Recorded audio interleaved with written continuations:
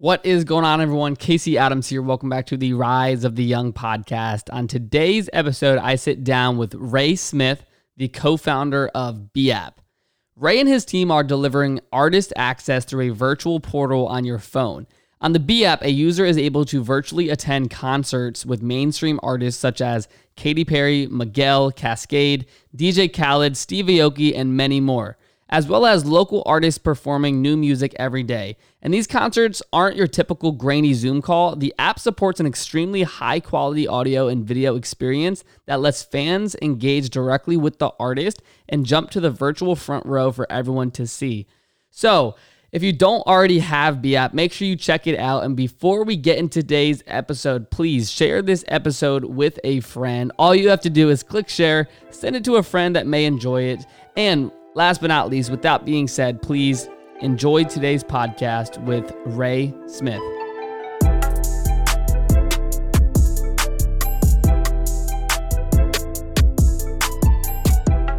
All right, what is going on, everyone? Casey Adams here. Welcome back to the Rise of the Young podcast. On today's episode, we have Ray Smith here with us, the founder of the BeApp. Thanks so much for coming on, Ray.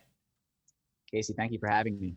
So first off, man, I'm super not only intrigued with the product that you've created, but I'm excited to dive into just hear more about how it began. And I know with BeApp, you guys have been in the headlines recently. You have some amazing artists on the platform. But for those that may not know what BeApp is, I'd love you to give us just a brief overview of what the product is that you have created. Sure. It's quite interesting that the word live streaming feels a little bit like a buzzword nowadays. It feels like everybody and their grandmother or every artist is trying to do a live stream. I think like my local gas station, there was some DJ trying to do a set from there the other day, streaming on YouTube. But just because everybody's doing live streaming doesn't mean that all live streams are created equal. I've been in the live stream game for almost 14, 15 years now. And one of the things that we've seen is just the experience is faltering a bit. I think at the beginning of COVID, everybody was doing live streams and looking for video content as a way to connect with artists, a way to have social experiences in a time where you can't really socialize. Yep. But I think a lot of the platforms that were serving these live streams were really missing a social component. A lot of it was much more of a lean back experience where you're watching a live stream or you're watching an artist and not necessarily experiencing the artist. And it's really just a one-way communication between the artist and the fan, as opposed to the fan being able to talk to the artist and talk to each other. So BeApp was really born out of a lack of social live streaming experiences and social live streaming platforms that were in the market. Having done this for some time when COVID first came, I was really trying to figure out how we can really break down the barriers and create these kind of virtualized living room experiences for everybody to tap into these concerts and festivals and music experiences that no longer exist. So we put together a rock star team of some of the best people that have been in the live streaming space for a very long time and built and launched the BeApp, which is essentially a live streaming platform that democratizes access to your favorite artists, but really gamifies that experience, trying to create a new kind of interactive live streaming experience. I love that, man. And the way you described that, that is quite the product, man. And so you guys launched this year, is that correct? Yeah, we launched on May 14th. Wow. Peak COVID time. Yes.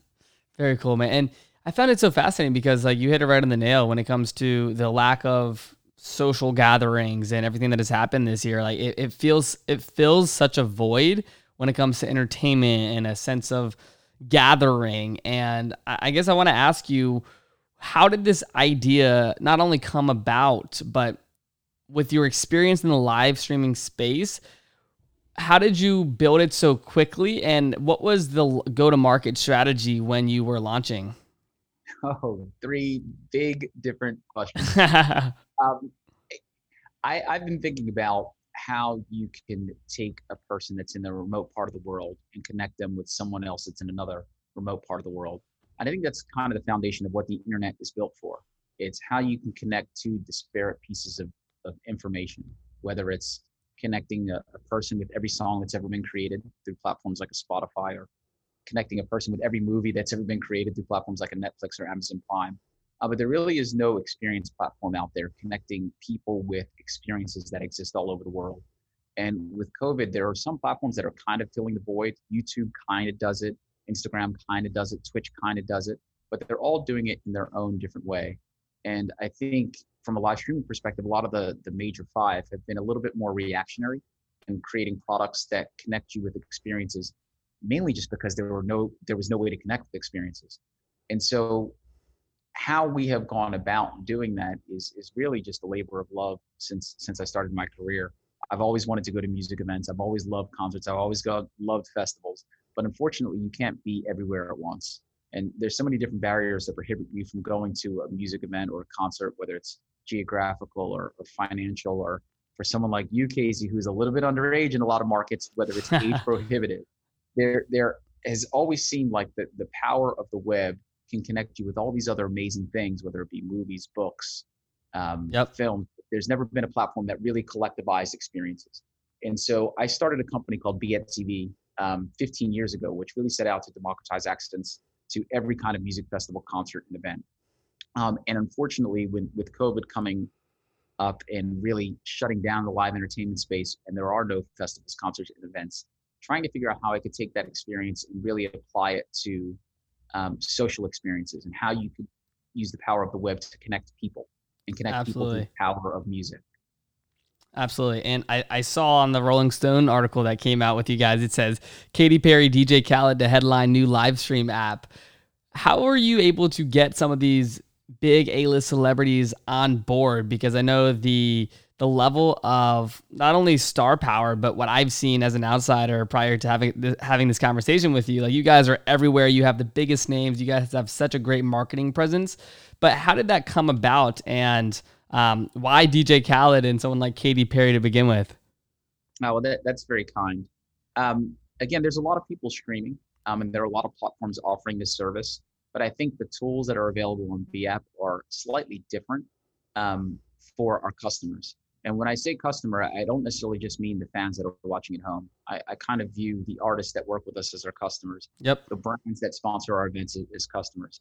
And so trying to create a different value proposition that makes sense for the fan that's sitting at home, as well as the artist, as well as the brands that are sponsoring our events, and treating those as three distinct entities, but really creating value for each of them is, I think, part of the reason why artists work with us, brands work with us, and fans continue to watch our content.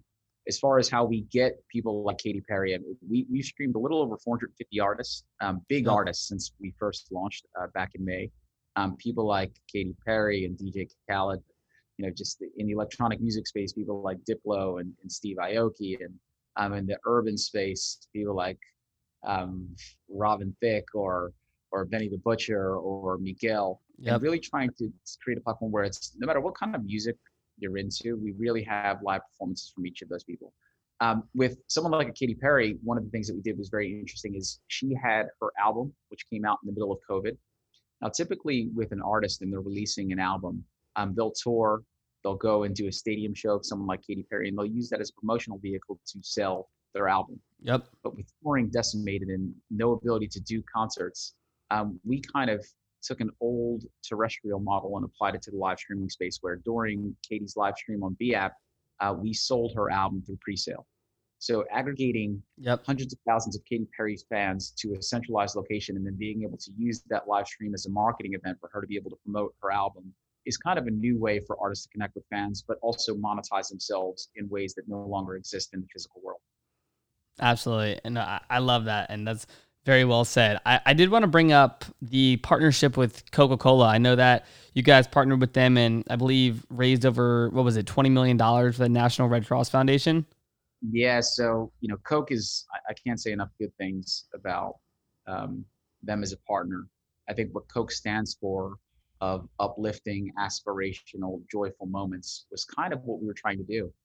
COVID has made the world a very anxious place, not just with COVID, but with a very divisive election, which happened here in the U.S. With BLM, that's kind of been polarizing a number of different communities in different ways.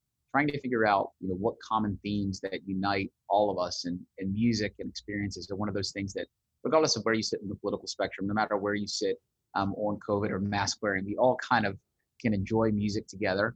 and Coke really represented that as a brand. So they were not only from an identity standpoint, and their brand ethos was right in line with what we were trying to do. They're also Coca-Cola, and they have deep pockets and deep resources. So Yep. not only did we raise a little over 20 million US dollars for COVID relief through the Red Cross, but we were able to put these experiences into 60 different markets around the world.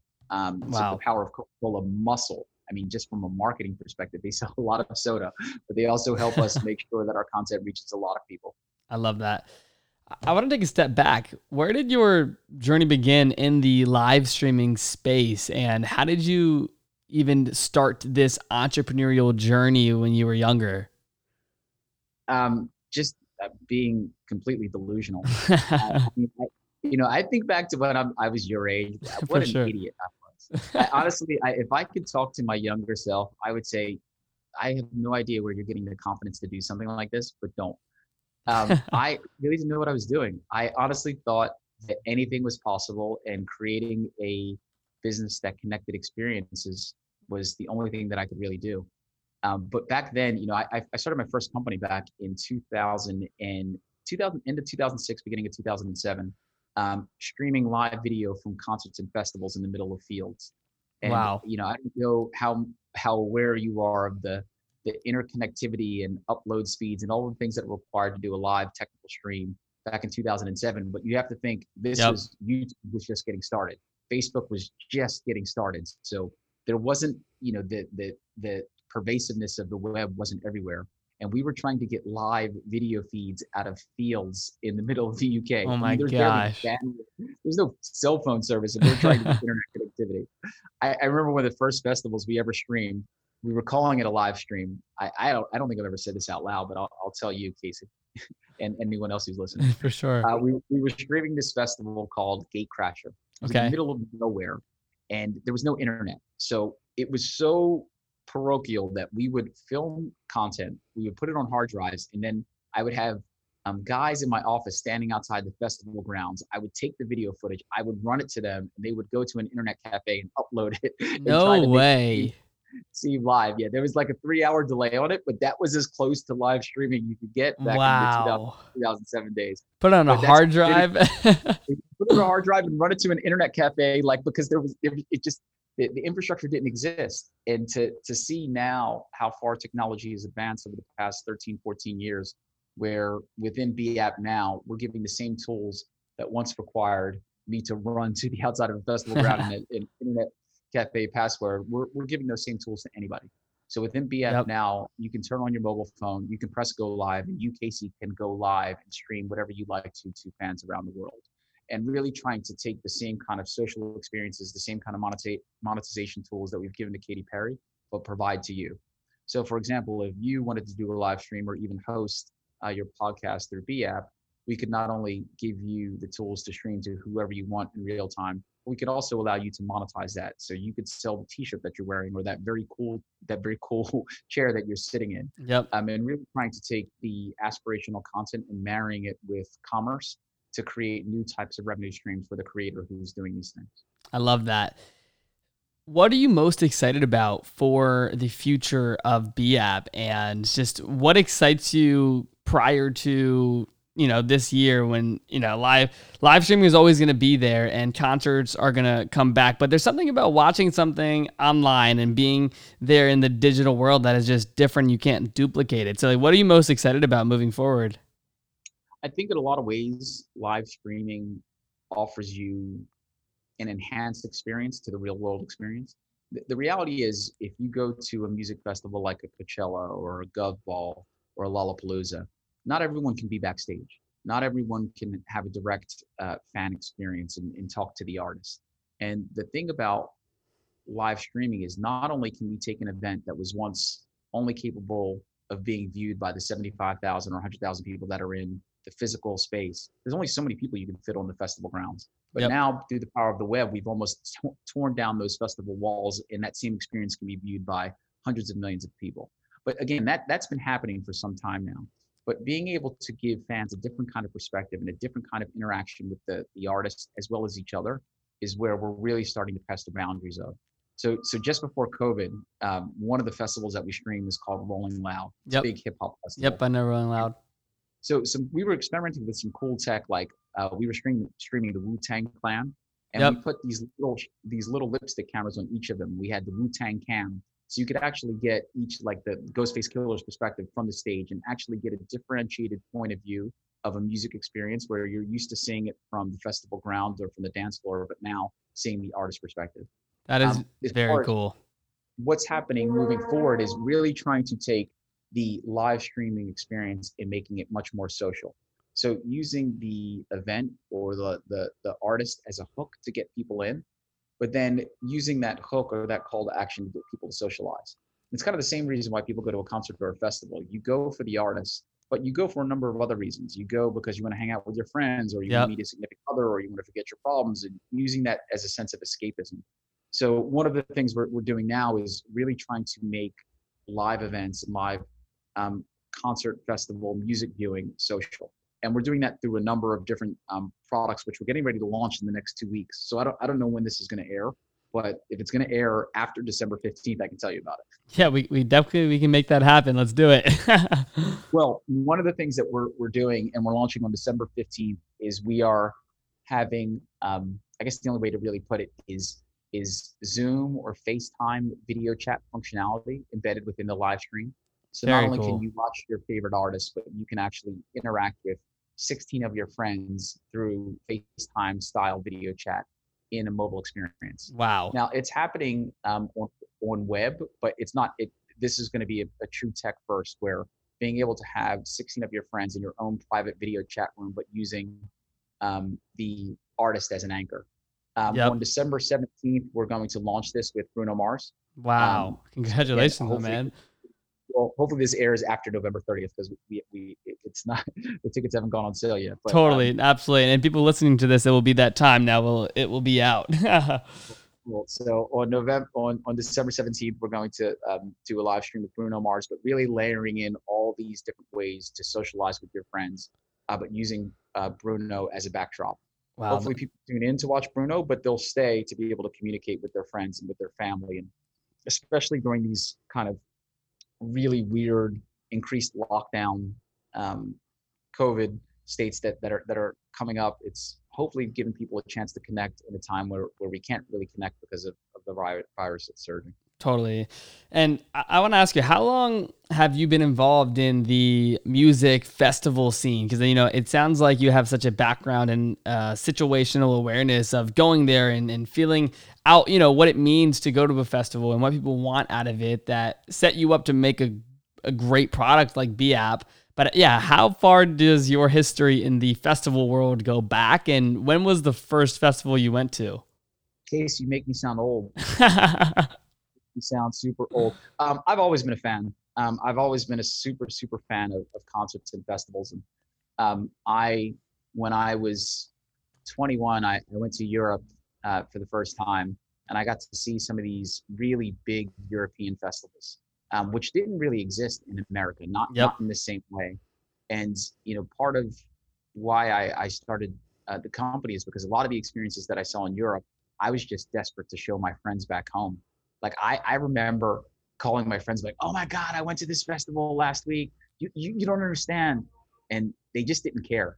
And it was very difficult for me to articulate how amazing this experience was to my friends who were back in California.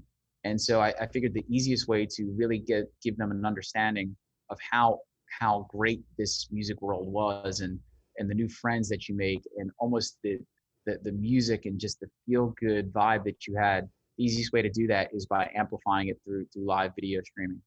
I think in a lot of ways, you know, my love for going to these events kind of gave me a foundational understanding. But it's funny, as you get older, I don't really go out ever. And Okay. I now I have a different appreciation because I have been in that world for a very long time. But because I'm a social hermit, I experience music events like our customers do, and Yep. I think I look and approach it like, okay, I remember what it was like somehow conning my way backstage. How can I give that same tool to a fan that's maybe in a remote location in a remote part of the world, but give them that same kind of feeling that, oh my God, I got backstage and I got a chance to talk to Travis Scott. Yeah, absolutely. And speaking of that backstage interaction and feeling, something that I know makes you guys different is when it comes to these live streams with these celebrities and artists. Like this is you guys going there and actually doing a production. It's not a, it's not just something where someone pops up and does their thing. Like you guys have a production there, and it's something that looks and feels as if you're at a real concert. Is that correct? Yeah, I mean, we have so many different ways of how we capture events. Our production team is some of the best in the business. Like, our the guys who head up our production, there's not an artist that they haven't streamed. Yeah. They've done everything from Coachella to Lollapalooza to Justin Bieber to Beyonce to Rihanna to Jay-Z. So, we have experience live streaming, the biggest festivals and the biggest artists in the world. But in a lot of ways, live streaming an artist from home or live streaming an artist in a socially distant environment, it's so much more difficult to make Yep. it compelling and exciting than a festival. Festivals are easy. Totally. We have smoke cannons, we have sirens. There's a lot of things you can point your cameras at. But when we're streaming something like an artist, we have to become very creative with how we can make that interesting. Like Totally. our launch stream, we streamed a DJ named Cascade, Yep. but And that Cascade. streamed them live from the Grand Canyon. Yep. And so, like taking a world where we can't put people in crowds, we have to figure out how we can make something that's super interesting that people are going to want to sit at home on their couch, on their phone, and watch without all the pyrotechnics that we would normally have in a music festival. Absolutely. And I do want to speak about the marketing strategy for a B app. I know there's tons of entrepreneurs that they launch apps and, it never gains traction. And you guys have been able to not only gain traction, but to build a real community and a real customer base. Like, what's your advice to founders and entrepreneurs that want to launch an app? And how have you guys been able to build such a brand so quickly in the space? Yeah, I think you can have the most amazing tech in the world, but if no one sees it, it doesn't matter. Yep. And especially if you're building something that's social. The reason why Instagram works is because everybody's on Instagram. And the Yep. second you remove all of the people, it's just a dummy app. And Yep. so while the functionality may be there, I think what makes a social or an entertainment app really compelling is marketing. And so it's probably one of the biggest things that people need to think about is how do you scale your user base? How do you go from 0 to 60 and from 60 to 60,000 and 60,000 to 6 million as fast as possible? Yep. Especially if consumers are so, or if the experience is so reliant on customers being there. I think for us, how we've marketed ourselves, I don't know how applicable this is to other businesses, but we work with assets. I say assets, but we work with things and people and artists and assets that have their own inherent following, and we build off the back of that. I mean, the artists that we're streaming are already huge. Yep. I mean, on December 17th, we're streaming Bruno Mars and a Japanese group called Arashi. Now, those two people alone, I don't know how big Arashi is on social. I'd have to check, but I think Arashi, they have 2.5 million people in their own fan club that pay $10 a month to be in that fan club. Wow. So that level of engagement is already there. And then leaning into that and letting the artists, as well as us, co-promote the shows, make our marketing lift a lot less easier. We're not carrying the burden on ourselves. We're just going to where the communities are. And in a lot of ways, the only thing we have to do is point the cameras and create a sexy platform. A lot of the artists can do the heavy lifting on our behalf because they already have an inherent following that wants to see them. It's about making sure that when you're negotiating with the artist, that you can create a value prop that's compelling enough for them to go to their fans. And we're creating such an amazing experience for that artist that they want to shout to their fans and they want to tell them that, oh, wow, on this day, check me out. Absolutely. What's your advice when it comes to building an actual product and getting market feedback? Because like I talked about before we started the show, is I'm building a product right now when it comes to a SaaS business. And I know you have a lot of experience in this, but what is some of the things to look out for or to try to avoid when launching a product that requires users and tech and a team that is always on top of it? It depends on your funding strategy. And I think your capital, your human capital and your cash capital is paramount.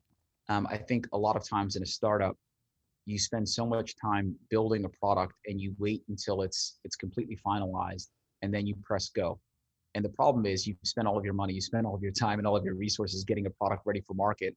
And then if something doesn't work, you're kind of married to that product and you almost muscle it in to the market as opposed to letting the market tell you if the product's any good. Yep. I would say launch your product 6 months before it's ready. Because that level of feedback and interaction that you're going to get from real people is going to help tremendously kind of steer the next steps. If you wait until your product is fully fleshed out, you've waited 6 months too long. You're never going to be. I think with me, I'm such a perfectionist. I'm never happy with anything. Ever. Yeah. I'm always Yeah. like, oh, this could be tweaked, that could be tweaked, and I think that's just part of the game. If you're 65% of the way there, 70% there, let it in the market and see what happens. Yep. I think, if depending upon how advanced your rollout strategy is, but there's ways that you can A/B test your product in different markets. Like, there are testing circles that if you're an American company, you can hire Yep. different testers in Canada. So if you look at a company like McDonald's, they rolled out their plant-based meat strategy in Canada just to see how a very similar market to the US would adopt eating plant-based meat. And that way you haven't necessarily ruined your core market if the US is your core market. Yep. So I think the two things: one, make sure you keep your financial and human capital fresh enough that once you hit the market that you can iterate and change as quickly as possible based on market dynamics and based on A/B testing. And then two, if you don't have the cash resources to go to the market, if you only have one shot and that's all you're really going to get, try to A/B test it in places that are secondary, with secondary customers that are not going to pollute your main core audience that you're going after. It's amazing what the public will tell you, especially when they don't feel as though they are a data set. If they know that you're looking for information from them, they're going to behave a little bit differently. Yep. And that's why, A/B testing works in some scenarios, not in others. But I think if you just put it in the market and say, this is our real product, people are brutal. Whether you want to hear it or not, they're going to tell you how they feel. Yeah, absolutely. What have you learned from the product side since launching BApp in May? I've learned, well, I feel like I'm learning new stuff every day. I guess Totally. the thing that's really resonating with me today is, for us, we are a global platform. So we're right now, I think we have 16 different language versions of the platform, 60 different markets, and not all markets behave the same. We have a huge footprint in South America. We're top 10 in the App Store consistently in Brazil, Argentina, Chile. And it's funny seeing how people respond to our tools in certain markets, but hate in other markets. Like, we have this one very cool thing, which in America people love. We have bang messages. So you can, while you're watching a live stream, if you spend enough points, you can send a message that every other viewer around the world sees. And I thought that was quite cool. Like, Casey, you could say, Casey Adam, girls checking me out on IG. And if you spend enough points, everyone can see that. And that level of social capital that gives you, Casey Adams, that's pretty powerful. Totally. Because now you have 1,000 people around the world who now know who you are, and they'll check you out on IG. South Americans hate it. Every single time we do it, the Brazilians are like, how do we disable that? Yeah. So I guess the biggest learning is trying to create a product that scales, but also understanding that there are cultural nuances depending on the market that you're trying to penetrate. And that can be at a macro level of country by country, but it could be on a micro level, state by state. Love that. No, that's very, not only great information, but things that anyone can take from today's episode and apply when it comes to testing, and especially when it comes to different markets and different countries. What would your advice be to your younger self if you were to do it all over again? Have more fun with it. Okay. I think I in the early days, I was so caught up trying to get to a destination, and I guess that destination is always constantly moving. As I said, I'm really never satisfied. So it's like you always think you're going to do something and that's going to get you there. Or you're going to do that move and that's going to get you there. I think the one thing that I'm trying to understand, not only talking to my younger self, I'm talking to myself 2 minutes ago, I'm talking to myself right now, is just every single day that's the game. It's like, if you want to be an entrepreneur, especially in the tech field, the whole journey is part of it, because I don't know if you ever reach a destination. I guess a lot of people think the destination is either going public or having someone buy your company. But then if you're a true startup tech person, you're just going to start a new company the very next day. You never stop. So I think it's just kind of just enjoy every part of it, the good, the bad. It's never going to be as bad as you think it is. It's never going to be as good as you think it is. As long as you can get comfortable being in that volatile space of some days the whole world's crashing in and some days you think that you're the smartest person you ever met. If you can enjoy both of those states of mind, it's just a much more interesting ride. I love that. Last thing, Ray, before we end today's episode, and that is, where's the best place for the listeners today to follow BeApp and follow yourself moving forward? Go to getbeapp.com. That's going to take you to our mobile platform. Download the app. You will not regret it.